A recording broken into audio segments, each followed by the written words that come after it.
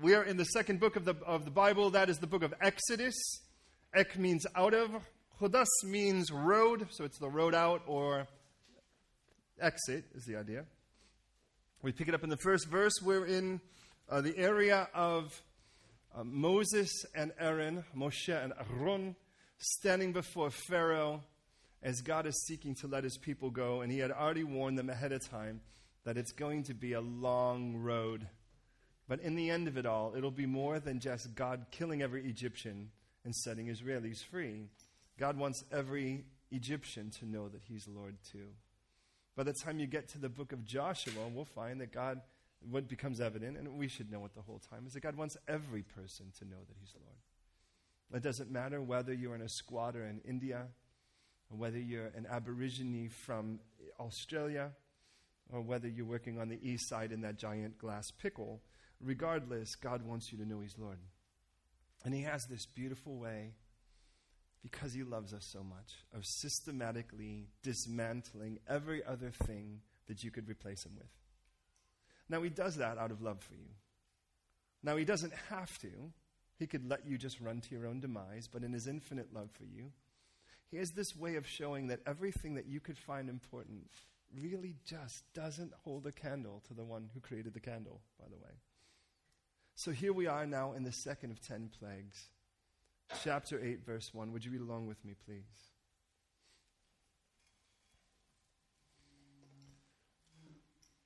And the Lord spoke to Moses, "Go to Pharaoh and say to him, Thus says the Lord, let my people go, that they may serve me. But if you refuse to let them go, I will smite all your territory with frogs."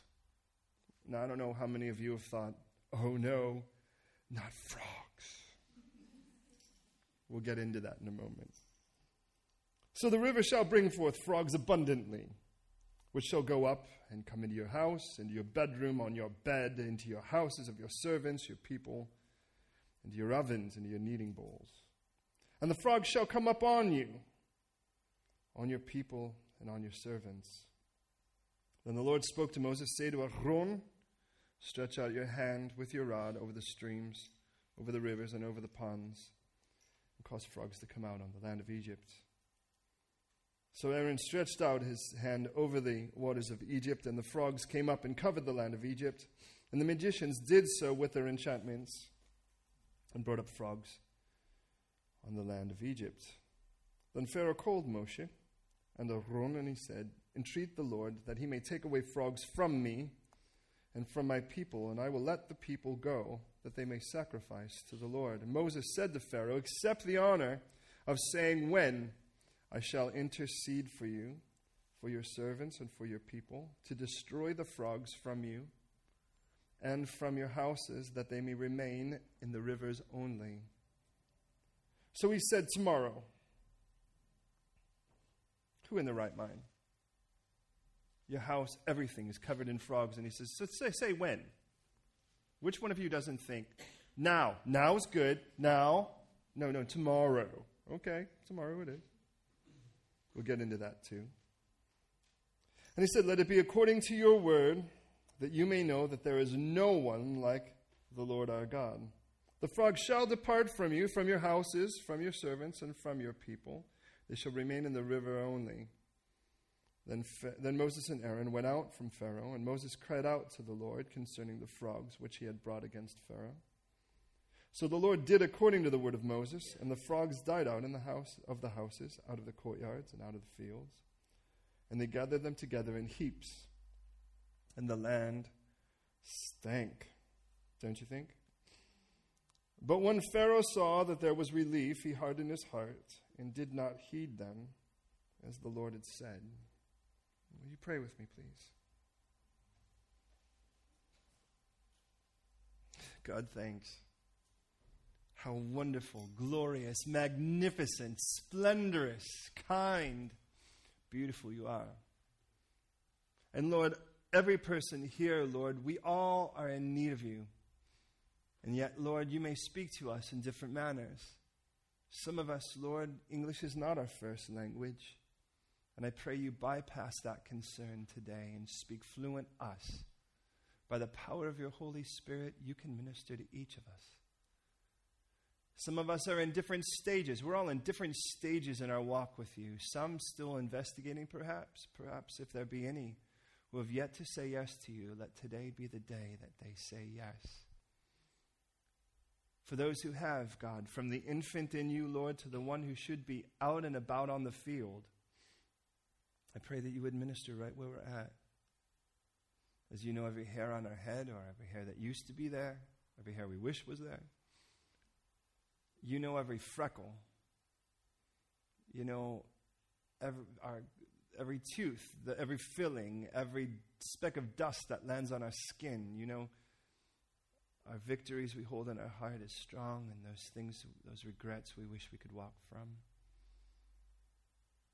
You know every situation that right now makes this day a rough one or a great one.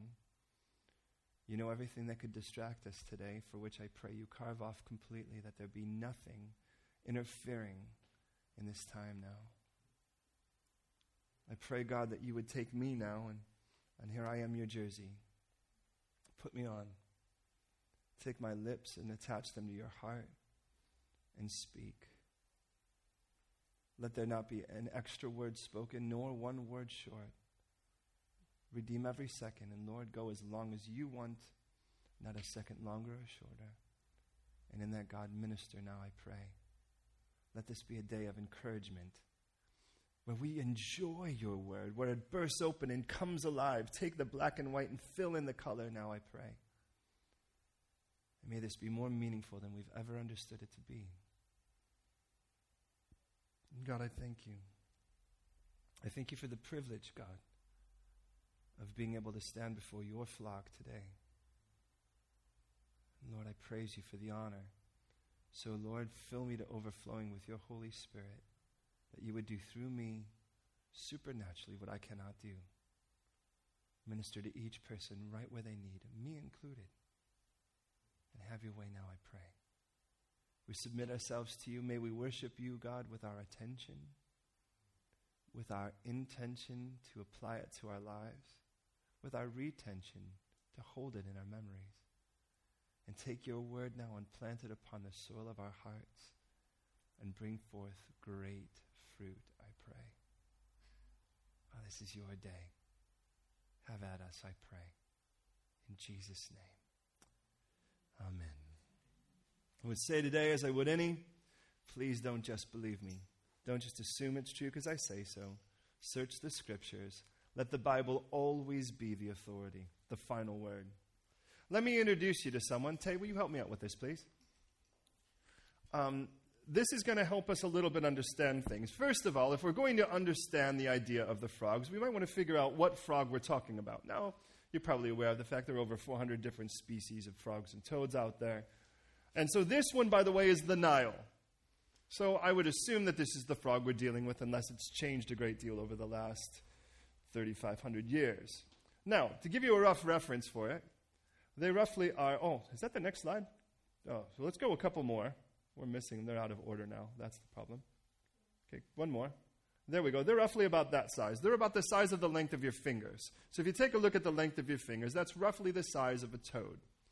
Let's go back to that second slide for a second. And this becomes the problem. Now, ultimately, according to Egyptian mythology, this little frog-headed beauty here is a girl named Hecht. Like, what the heck? And more. Couldn't have been more appropriate than this time. So, and I don't want to preach somebody else's deal, but at least it's important for us to understand this, as it gives us a better understanding of this particular text. Now, this particular dandy is supposed to be their creator God, and they're supposed to be married. Now, with all due respect, if I was the one who could create anything, and I was creating a mate, I guarantee you she would not have a frog head. That's just my attitude. But the idea, well, you can figure that one on your own. Okay, here's the idea, was that this is a potter's wheel, and the idea was that man was made on a potter's wheel. Now, where do you think they got that idea from? Because interesting, in the actually second chapter of Scripture, in the book of Genesis, it says that God formed man out of the dust of the ground, in the same way that is used about a person who forms a pot. That's the same idea. Well, certainly way before this. And the idea is he sort of makes man on the potter's wheel. Her job is to sort of give life to them. So she becomes the queen of the Nile. She becomes this frog-faced little beauty. And you can go to the next slide there. Thank you, Tay. And with that, she is worshipped. And she is worshipped as Hecht, as, by the way, the goddess of childbirth, and the goddess that brings sort of all things good into your life. That's sort of the idea. Since the Nile is supposed to be where life came from, she's the one who's supposed to, in essence, brings purpose. Because she's the one, for a generation, and much like a lot of the Middle East today, having babies is a really, really big deal. As a matter of fact, there are places in the Middle East that the average family has 11 children. Now, and the idea of that is if our particular group of people have more babies than your particular group does, sooner or later we'll rule the area. And that's generally the idea. So having babies is a really big deal. Very much opposite, by the way, to a lot of the Western culture, where having babies is almost deleterious to your success. And I don't mean that I agree with that. Now, so with that, it's important that people would go, especially one specific time of the year, when the Nile floods. And when the Nile floods, by the way, Pharaoh, in charge of the Ka, would come in and worship, which appears to be the time we're looking at here, which is roughly around June, July. And that is because he is going to the river in the first place, as we saw when he turned the water to blood in the last plague. Pharaoh isn't going down there to take a bath. He's going down there to worship. So think about this. We're at the flood banks. Now, in the eyes of the average Egyptian, and by the way, another thing we learn about these frogs is they're very loud. And by the way, they're one of the very few species in the world, pardon me for saying, where the male is louder than the female, for what it's worth. You know those like mosquitoes, the only ones that make noise? They're the women. Anyway, so I'm going to make some friends with that, aren't I?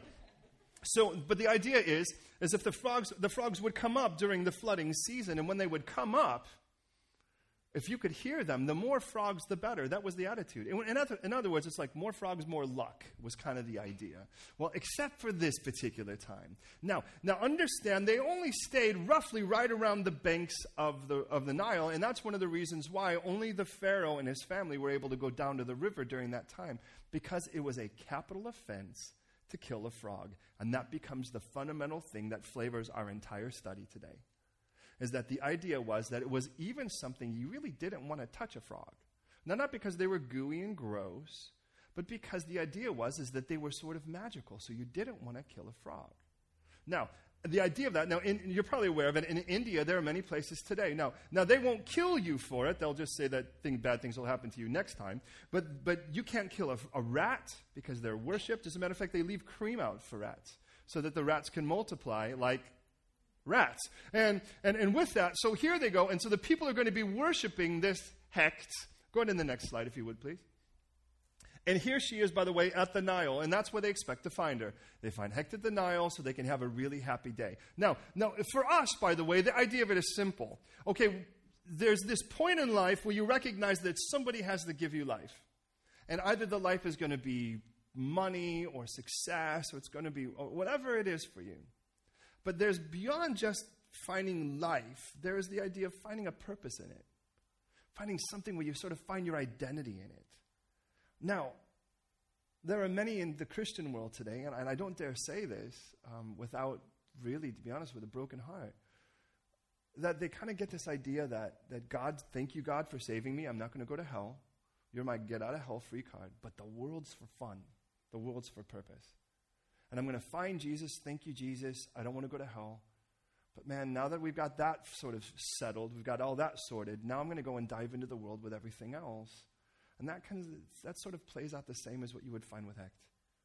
It's like she's the one who's sort of going to make your life a little bit nicer.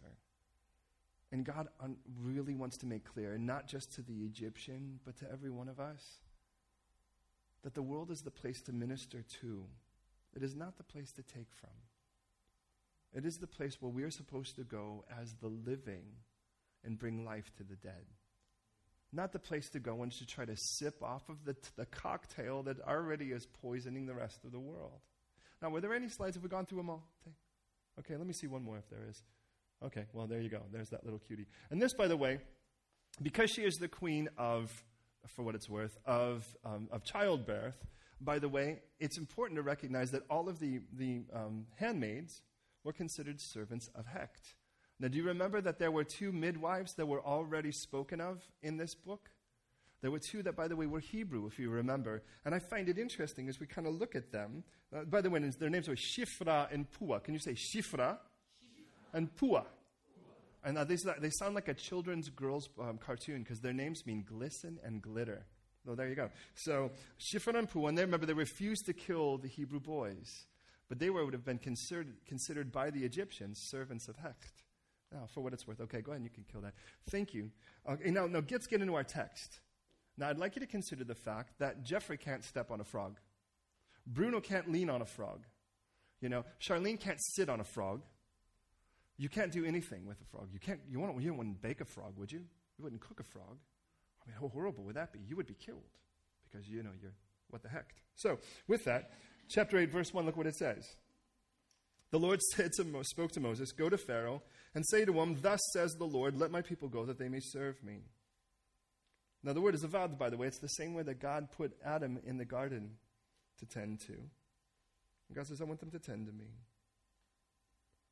But if you refuse, and of course the but is assuming that, of course, knowing better, to let him go, behold, I will smite all your territory with frogs. Now, wait a minute. Could you imagine being smitten with a good thing? Because in the eyes of the Egyptians, frogs are a good thing. The problem is there are some things that you can have that a little seems like a good thing, but a whole lot's really bad. My middle brother, I have two brothers. My middle brother was the one who had it all. I mean, of the three of us, he was by far the best looking. He was a Navy SEAL. He was a real tough cat, charming out of his mind. But he had a problem. He had a couple problems, and one of them was he was too darn charming. He was so charming, he thought he could charm his way out of anything. You know those kind of people? Some people like that, they purposely get themselves into trouble just to see how they can get themselves out of it. He was one of those guys. Well, Mitch is his name. Mitch was one of those guys that he had gotten to a point where he had been he became really controlled by controlled substances. But he had gone to rehab. But that darn charming guy, within a few weeks, like Joseph but worse, found himself in charge of the whole rehab. And with that, they had confiscated some drugs from one of the people that had been there. And Mitch's attitude was, well, if a little is a good thing, a lot's a great thing. And we rolled Mitch over into a pool of his own blood. It was the last time he was ever alive. And that's what happens. And it doesn't matter what it is. People say, well, a little is a good. Sometimes what God has a habit of doing is taking something you think is so darn good in a little and giving it to you in the purest of forms. Israel had a problem with idols. So God sends them to Babylon, which is, in essence, Idolville of the world. And with that, you'll never find that Israel will worship another idol again in Scripture. Until you get to the end times where they make this big one in the temple and all the Jewish people go ballistic, as they should. Well, here God is showing what happens when you take something you think is good in a little form and shows it to you in the purest of forms. And he will do that for you. And all of a sudden you realize that which seems so cool just isn't so cool anymore. He did that with the business with me. Before I knew him, so at least I could say in my defense I was ignorant. I remember what it was like to dive into the music business and get enough of it to realize how dangerous it is in its purest form. It's just greed and inhuman service. Now, here it's frogs. I mean, how harmful could frogs be, right? Verse 2, if you refuse to let him go, I will smite. I will smite all your territory with frogs. Now you can see in this that God, in essence, is hitting with pillows, right? So the river shall bring forth frogs. And notice there are 3 scenarios in verse 3. They shall come into your house, your bedroom, and on your bed. That's the first scenario. The houses of your servants, your people, and your ovens and your kneading bowls. That's your second. And the frogs shall come up on you, on your people, and on your servants. That's your third. Now, this is what happens in life when we choose something else to fulfill us. Not just save us or bring us life. I mean, that's denial. But to fulfill us? You can think of Hannah in the book of Samuel, weeping because she was childless. We can think of Sarai, in the book of Genesis, troubled because she was childless, seeking fulfillment in a child. Well, the frog was your fulfillment in Egypt. My question to you is simple. What's your fulfillment? What fulfills you? Are you single? And are you convinced that if you got married, that would fulfill you? We need to pray for your future spouse right now. The word saved in the Greek, sozo, means to be rescued, so that's safe. It also means to be made complete. Jesus died on the cross to fulfill you. No matter whatever else in the world, it always seems like there's something and something else. Coming from California, surfing, as you might be surprised, it was a very big deal. And they were like, surfing's my religion. The wave is my cathedral. I'm like, does it fulfill you? Yeah. So why do you have to smoke pot first? Well, because it double fulfills me. Thanks, got it. See, the coolest thing about Jesus is it really doesn't have to be Jesus and anything else. As a matter of fact, the strange thing about God's math, you put Jesus and you put a plus next to it, it winds up becoming a minus. If that makes any sense to you.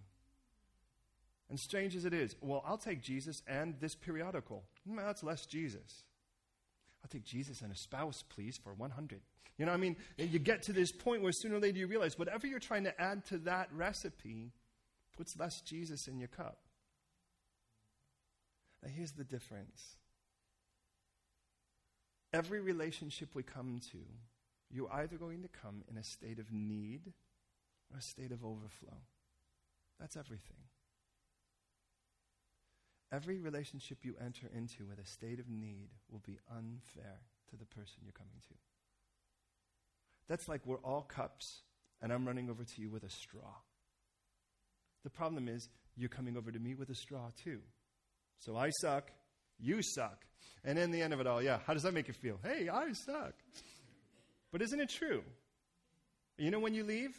When they're empty. I'll just go find another cup. See, I've learned this from teaching basketball, and I'm going to get back right into our text, but tell me if this makes any sense. As a coach, you start to watch your team. I mean, there's only 5 people out there that are on your team at the time, if they're all supposed to be out there. And you realize, you start to analyze, are we in a state of protection or in a state of pursuit? Because if you're in protection, that means you kind of are intimidated by your opponent, and you're just trying to protect your own goal. You're just trying to keep them from shooting.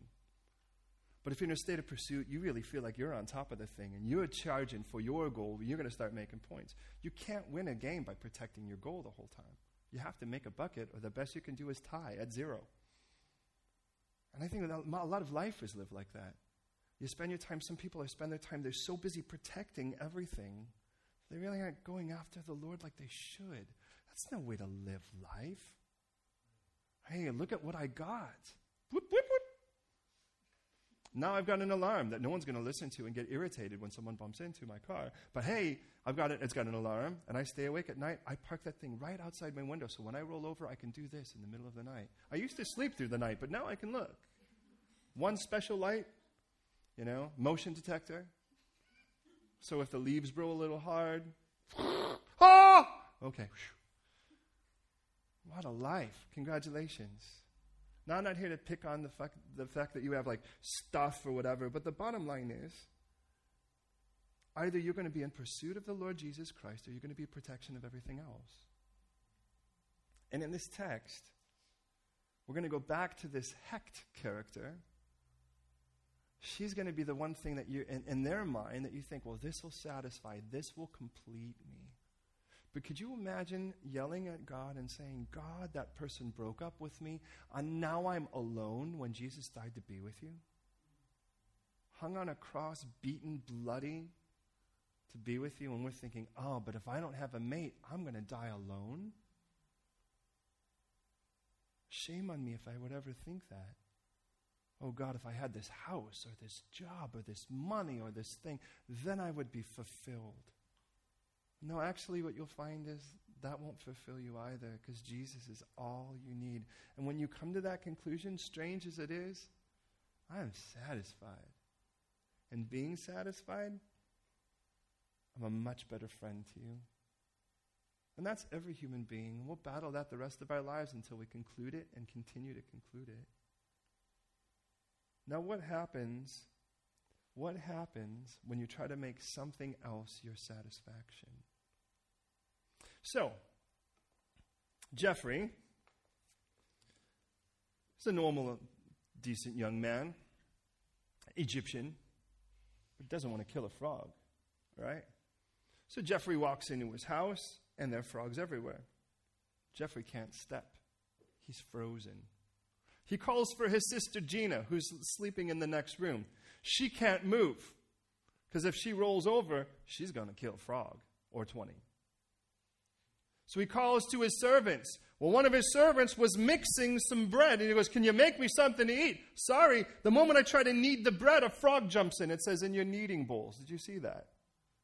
Well, we can't heat up the oven because we don't want to cook a frog. Do you see what happens? What happens is your whole life that was so vast became this because you were trying to find fulfillment outside of the place where it came from. Does that make sense? Well, let me show you how far that goes. When that started. Go back to the book of Genesis, chapter 3. Look at it with me.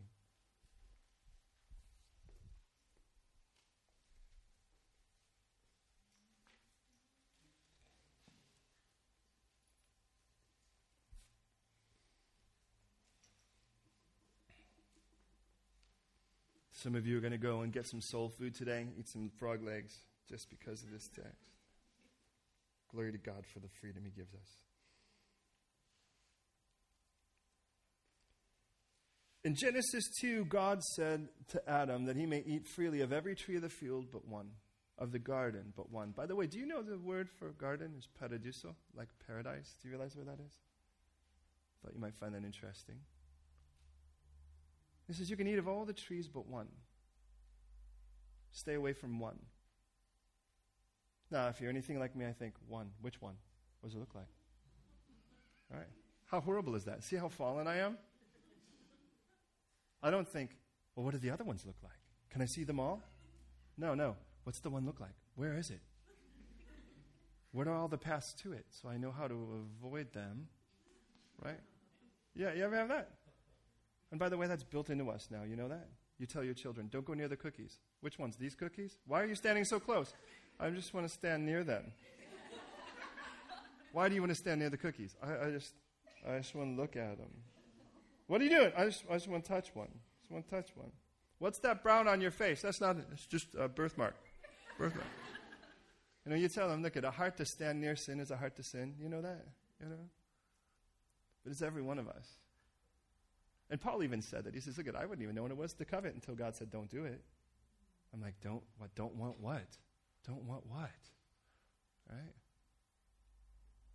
He says, look, God looks at you and he says, everything but this. Stay away from everything but this one thing. This one thing. There's 120 chairs in here. Don't sit in that one.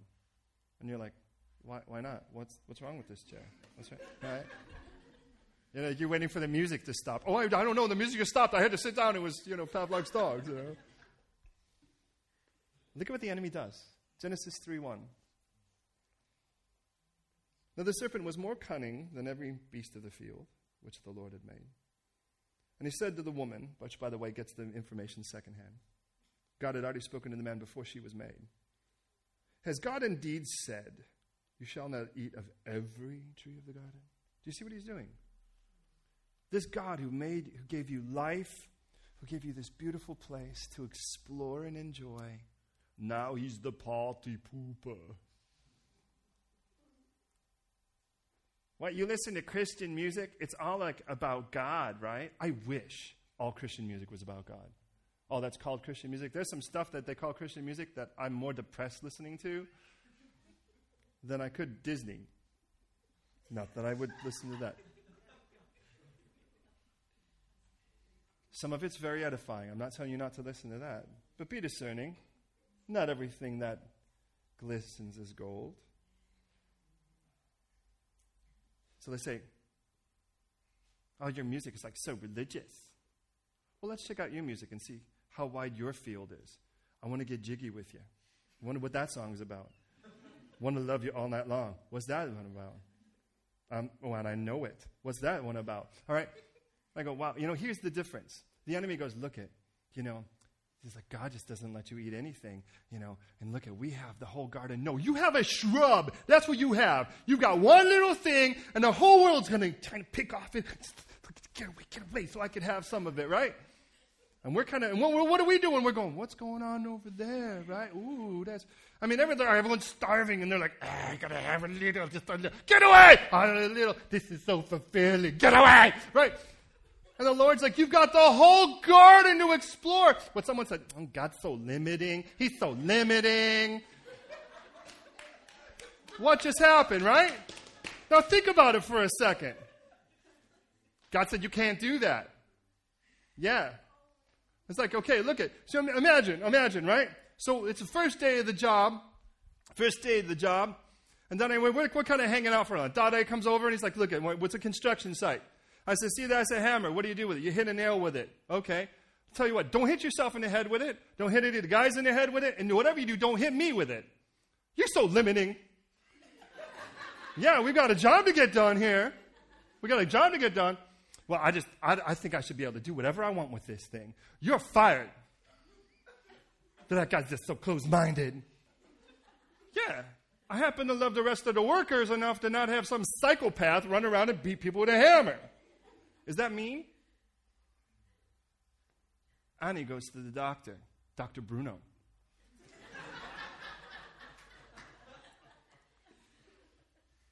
And Bruno sits down and says, Annie, I've got some tough news for you. That giant purple lesion that's sticking out of your side, the size of a watermelon, that's a tumor. We need to get rid of it. And then he says, why? I like it. It makes me special. Everything I have to get is special now. All my clothes are different now because I have to have this little lumpy thing on the side. Right? Close-minded. Mr. Healthier than thou.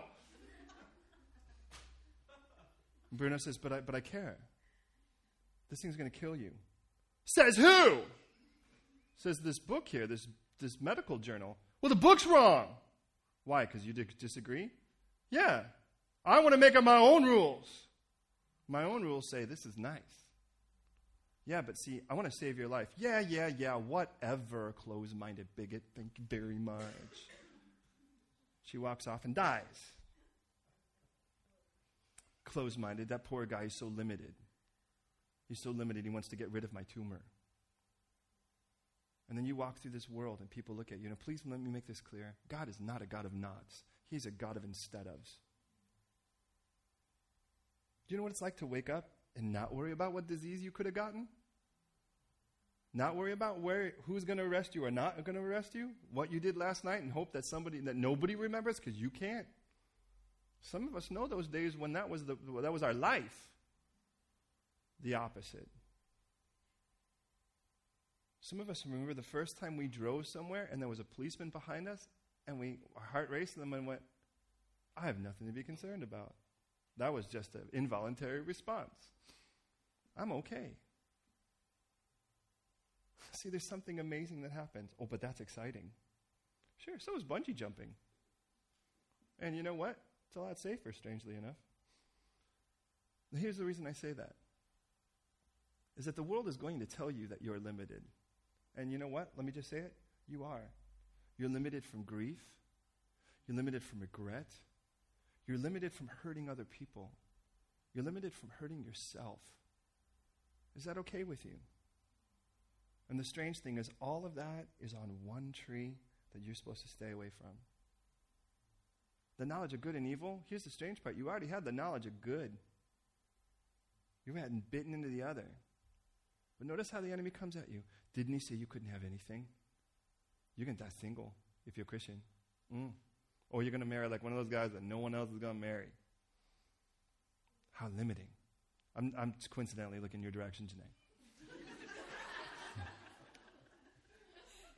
Here's the point, friends. Here's the point. We could go through the 12 or the 10 plagues And we could flip through these 12 plagues like it's like, oh, whoop-de-doo, look at, there's frogs. We're glad we're past that. No, there's like bitey bugs. But in the end of it all, we need to really take some serious, because understand, God could have just killed every Egyptian and said, now you're free to go. But he didn't. And one of the reasons is he loves the Egyptians, and the other is he's really serious about trying to get Egypt out of the people and not just the people out of Egypt. And the same with you. When you came to Christ, he's much more interested in getting you out of the world and the world out of you. Because in the end of it all, the world really needs to see that there is something living in the morgue, and it's you. And if you really want to get sucked into all that stuff and bite into heck a little bit, you know what's going to happen? You're going to be so surrounded with it sooner or later, you can't walk, you can't sleep, you can't eat, you can't do anything, because everything else is closed in on you, and now you're stuck like these people. Now, Pharaoh's got a problem on his hands. Remember, he's supposed to be keeping the order of the universe. Well, with that, Aaron stretched out his hand, verse 6, over the waters of Egypt, and the frogs came and covered the land of Egypt. Now, verse 7, the magicians did so with their enchantments. By the way, isn't that sweet of them to copy this? It'll be the last time they can pull such a trick. They'll be done. By the next one, they'll be like, that's the finger of God. We're done. But let's be honest. The word, by the way, is lot, and the word lot means secret. It's the same word that is used, by the way, in the 4 different ways that Jewish people interpret Scripture. The last of them is lot. And the idea of that's like, there's secret things. You can turn it all into numbers and figure out, anyways. You get the idea. But so the idea is that they brought them up with their secrets. And with that, I would think, if you were Pharaoh, and everywhere you looked was a frog, here a frog, there a frog, everywhere a frog, would you really want anyone else to pull up any more frogs out? I mean, face it, if they keep jumping out of the river, how exactly are you know that your magicians are doing this anyways? I mean, they're just coming, and they're jumping, and they're coming, and they're jumping. They're like, well, watch this. We could do it too. Like, they were already, anyways. With all of that said, well, let's be honest. If you were Pharaoh and you had half a wit within you, wouldn't you say, I'll tell you what, do a real miracle, stop them, make them all disappear, poof, walla walla. That would be good for me. But that is something they cannot do, because when God starts doing something, the enemy is not going to be able to reverse it. And so don't tell me about how you started walking with the Lord and the enemy secretly swept you up and stole your joy. Because, by the way, you just bit into a lie. Jesus said, when I am raised from the dead, when I am raised, I will give you a joy no one can take. Now, you can trade it. The enemy goes, look, you can have a frog. Give me your joy. Because, see, the enemy seems to know better than us that a joyful Christian is a pretty powerful thing. A content Christian, godliness with contentedness, well, that's fantastic gain. That's what Scripture says, isn't it? Because people go nuts around you. They go potty around you because they start looking and realizing, wow, how come you ain't running back and forth like everybody else? Because I'm happy. I'm good right here. But wait a minute. You drive me nuts because you remind me that there's somebody out there that's happy without all that. And you're like, Now you want to give your life to Jesus? And like Pharaoh, some people are so busy trying to prove you wrong, they will die from exhaustion trying to prove you wrong and not finding it. Notice what Pharaoh has to do in verse 8. Pharaoh called for Moses and Aaron, and he said, entreat the Lord that he may take away the frogs from me and my people. Do you notice he's got to humble himself before them? But not for long. It was, please, can you get rid of these things? No, magicians can't do it. Yeah, duh. And I will let the people, notice he doesn't say his people now, the people go, that they may sacrifice to the Lord. And what he's saying is simple. Could you please ask God to stop this? So, by the way, if you notice here, Moses is going to give a promise, and he's not even going to be able to fulfill it all the way. Moses said to Pharaoh, accept the honor of saying when I shall intercede for you. So he goes, okay, I'll tell you what. I'll give you this much respect, Pharaoh. You pick the time. Now, let's be honest. Why would Pharaoh not say now? I mean, wouldn't you say now? Frogs now? I'm good with just frogs being gone. I'll tell you why. Because Pharaoh would rather save face than Egypt. You see, if he could say tomorrow, he could actually publicly declare to the people, by tomorrow they will all be gone. And it'd be true. Pharaoh gets to save face. How sad. if he had actually cared more about the people here and had been less proud, he could have actually saved them another night's lack of sleep. And can I just say this? It's the same with you and with me. I mean, if you're still busy biting into the world, trying to make the world fulfill you, now is the time to say yes. If you want to say it tomorrow, have another wonderful, horrible night of lack of sleep. Another claustrophobic day of not feeling like you can go and do and think, and your life is so limited and your strength is gone. Or you can say yes today and be set free. Jesus said in John 8:34 that whoever commits sin is a slave to it. The idea is that the moment you bite into the hook, it's in your mouth, whether you like it or not. But we read in 1 John 3:6, for this purpose the Son of God was manifested, that he might destroy the works of the devil. The word in the Greek for destroy is lusa. Can you say loose? It means, like we would know, loose, to loosen. Because to really destroy a work of bondage, you loosen, you set them free. Jesus began his ministry in Luke chapter 4, verse 18 by saying, and he quotes, of course, from the book of Isaiah 61, the Spirit of the Lord is upon me. He has anointed me to preach the gospel to the poor.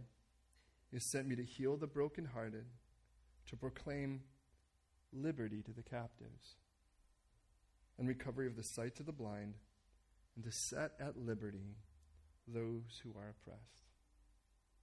Jesus says, you've been waiting 720 years for the person to come to declare freedom.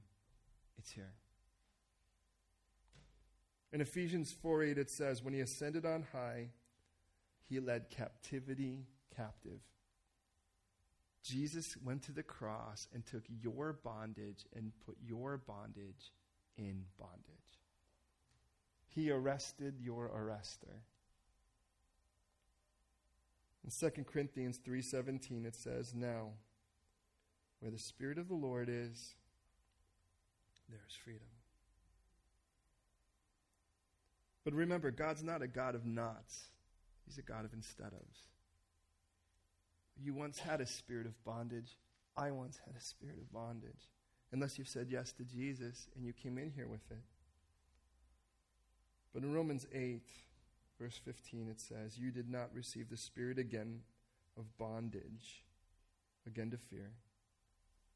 Let me tell you what spirit you did receive. You received the spirit of adoption, by which we cry out, by whom we cry out, Daddy, Abba, Father.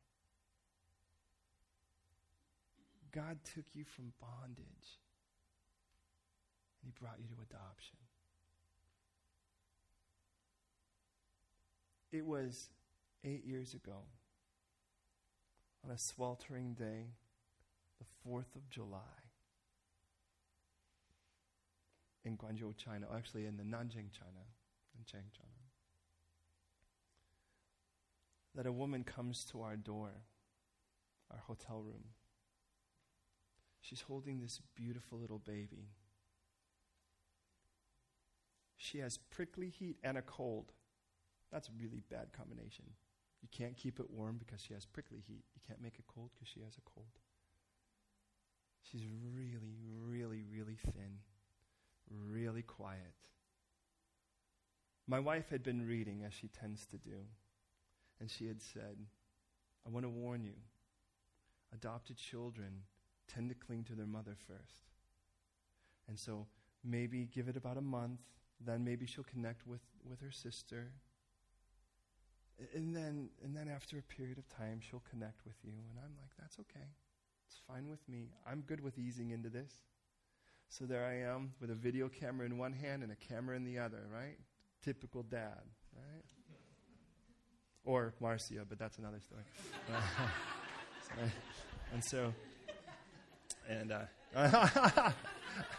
You could point at each other. And they bring in this beautiful little Chinese girl. My wife starts crying. I won't say what my daughter cried or not because she's in the room. And of course, I'm just, completely contained because I'm sort of, and I'm holding my two things, just kind of watching and watching and watching. And they carry her over, and they carry her near me, and she looks at me. She grabs my nose. She probably had never seen anything that big in her life. And for the next 3 days, I couldn't go to the toilet without taking her with me. And Suzanne's like, oh, come on, you already have a daddy's girl. What's this? And she got a dog, and it didn't help either. So anyways, do you think I love one daughter over the other? I love them both more. I love either of them more than I can imagine. I don't have a gauge for the amount of love I have for my girls. Did one come from my own gene pool? Yeah, you could pray for her.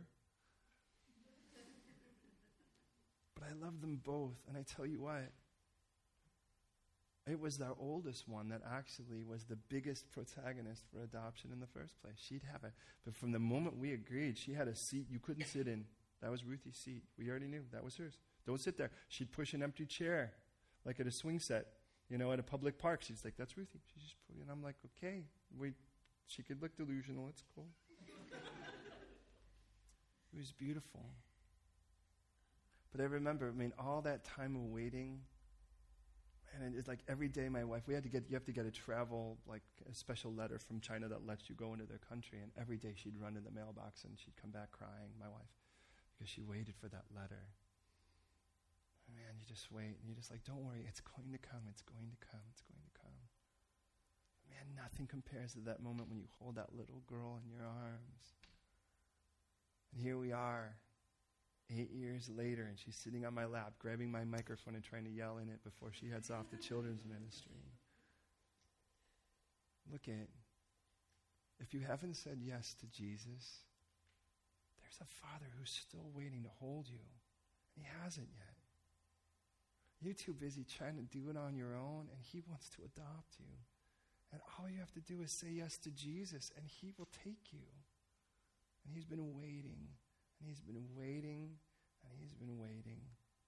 And can I say, those of us who are believers have been pushing empty chairs and saying, don't sit there, this is for your name here. Waiting. Because you have not been given again the spirit of fear.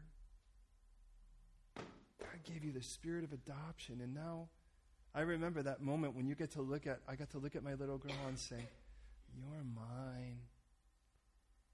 Of the 11 million little girls that are in this country waiting to be adopted, you're mine. Man, I know, and I just can't even fathom, because I'm evil like the rest of us, how much our Father, who's perfect and without any form of malice or evil, holds us and says, well, that's what He said in Isaiah. That's what He said in Jeremiah. I've loved you with a perfect, everlasting love. Therefore, with the cords of love, I've drawn you. God says in Isaiah, thus says the God of Israel, you are mine, says the Lord. And I think here that God's looking at a group of people that for 430 years haven't really been very Jewish. They've been Egyptian. The guy goes, can I just remind you, you're mine. Stop running. Stop trying to flip rocks to find something that's so openly available to you in my arms. What are you doing? Now notice how this ends. So the Lord spoke to Moses. He stretched out His hand. Pharaoh spoke to Moses. He stretched out his heart. Moses says, let it be according to your word, verse 10. Look at it with me. Let's wrap this up. That you may know that there's no one like the Lord our God. That is the role, by the way, of an ambassador. This frog thing doesn't compare. The frog shall depart from you, from your houses, from your servants, and from your people. They shall remain in the rivers only. Now, it sounds like I don't know, if I were Pharaoh and Moses said this to me, I'd think of like the Pied Piper. Does that make sense? He's like going to blow a flute or something or hold out a staff, and all the frogs are going to hop out after him, and he's going to go into the river. And that's not the way God's going to play it. And there's a reason for that. So the Lord did according to the word of Moses, and the frogs died out of the houses, out of the courtyards, out of the fields. Well, remember, it was bad luck for you to kill a frog. What happens when you have a house with 1,000 dead frogs? Now, we're not even going to go near the smell yet. And you think, now what do I do? Do I hide them? Because God has a habit, can I just say this? God has a habit of killing your frogs. Because he loves you so much, he'll kill your frogs. Now, if you're like from the ESPCA or something like that, that's a metaphor. But notice in verse 14, because I think it's so profound. They gathered them together in heaps, and the land stank. Now, is there a part of you that thinks, well, why didn't they burn them? Because they couldn't. Because the Egyptians still worshiped them. They'd rather worship a dead frog than a living God. Isn't that crazy? So you know what you have? A stinky house, a stinky yard, a stinky garden, Stinkville. That's what you got. That's your world. Does your life stink like that because you're still busy trying to shovel into heaps what God's still killing? Now, in India to this day, you're aware of the fact that there are people that you can burn on a funeral pyre. But there are certain people you can't. A holy man, by the way, pregnant woman, somebody bit by a snake, a leper. You can't actually burn those people. You actually have to let them float in the Ganges. So you can dip and bump into them, Uncle Hal or whatever, or as you're kind of going and doing your pilgrimage. And I'm not trying to pick on that. It amazes me because of how dangerous that is. And yet in that, the whole idea is that I see that all the way back here because God's like, look, I've killed that. Can you let it go now? Can you let me remove it? Are you still trying to hold on to something? Am I still trying to hold on to something that maybe at one time seemed so fulfilling, but it just doesn't anymore? God's like, I killed it for a reason. And you're like, but who am I now? God says, let me take care of that. Don't be like verse 15, please, as we bring this to prayer. Pharaoh saw that there was relief, so he hardened his heart. He did not heed them. By the way, for what it's worth, in the verb tense, it's hyphal, which means he was the cause of it. It wasn't like God made this happen at this point. Pharaoh looked, he saw it, he says, we're done with that. I'm back to where I was before. Amazing. How many things we can ignore, how many warning signs, how many dead frogs, and we still won't surrender ourselves to the one who really fulfills us.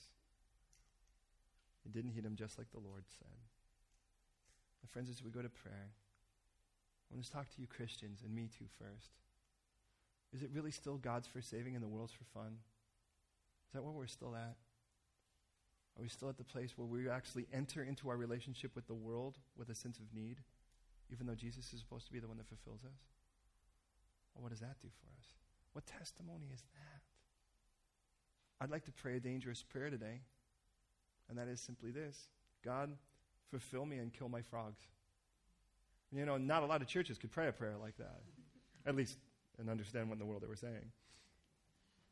Say, what did you learn in church? We learned that God kills frogs. Wow, what kind of church is that? Next week we'll be having our service at the zoo. Just kidding. Just kidding. But does that make sense to pray such a prayer? Because see, the world really is starving for evidence of somebody satisfied. And strangely enough, we're supposed to be it. But if you're not sure whether you've accepted the gift of Jesus Christ or you're sure you haven't, I'd love the honor today of inviting you. Now, not to some political movement, not to some club or clique, to the one who created you to be with him and loved you so much he'd rather die than live without you. The one who wants to adopt you today, to take away your emptiness, your desperation, and fulfill you. But I can't make you make that choice, but the Holy Spirit's going to bother you while you deal with him. But today you could say yes and be set free. And I can't think of a better environment to say yes in than this one, where everyone else in the room perhaps has already said yes to that same thing. Will you pray with me, please?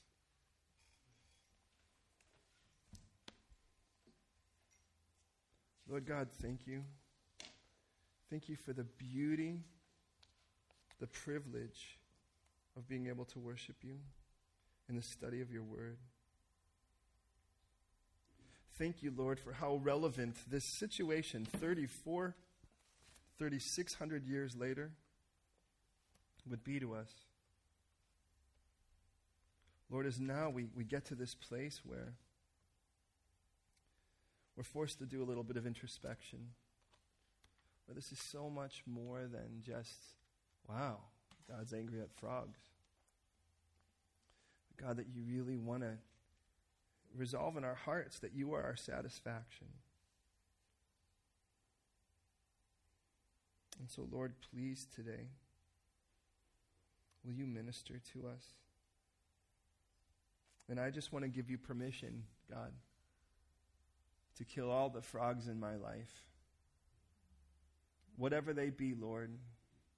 Some I may not even know. Things that I'm chasing after for fulfillment. A fulfillment that only you can bring. I pray, Lord, for every Christian here who has somehow been deceived by the enemy. And in doing so has found himself or herself in a state of disenchantment, dissatisfaction,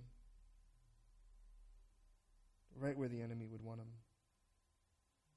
And there's a world around them looking to see what it really means to be satisfied in you. I pray, Lord, that you would deliver them right now. Where your Spirit is, there is freedom. Bring freedom now. Deliverance. Please, God. I pray for every marriage that you would bring satisfaction in you so that the marriage could prosper. I pray for every parent that you would bring satisfaction in you so that they don't try to live vicariously through their children, but they could delight in them. For every person in the work field, that they can find satisfaction in you so that they don't try to find completeness in their work. For every student, for every socialite. God, that we would allow you to be everything you desire to be in our lives. Completely our satisfaction. And Lord, within this room and in the sound of this voice, God, you know who has responded to your gospel and who hasn't. And Lord, I pray today that you would, by the power of your Holy Spirit, the one who convicts of sin, righteousness, and judgment, speak now to the heart of every person grappling right now.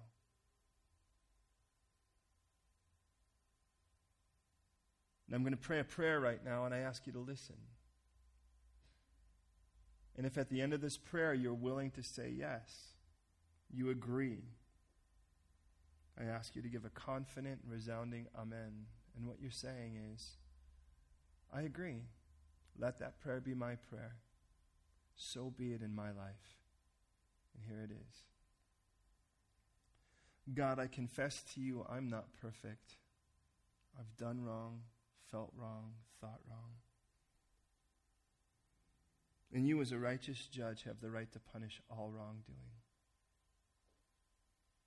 But you in your infinite love for me sent Jesus to die on the cross to pay for the penalty of all my wrong, all my sin.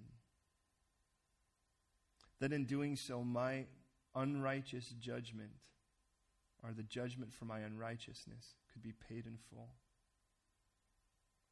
so that I could be restored to you where you desire for me to be. That I could be adopted by you, Father,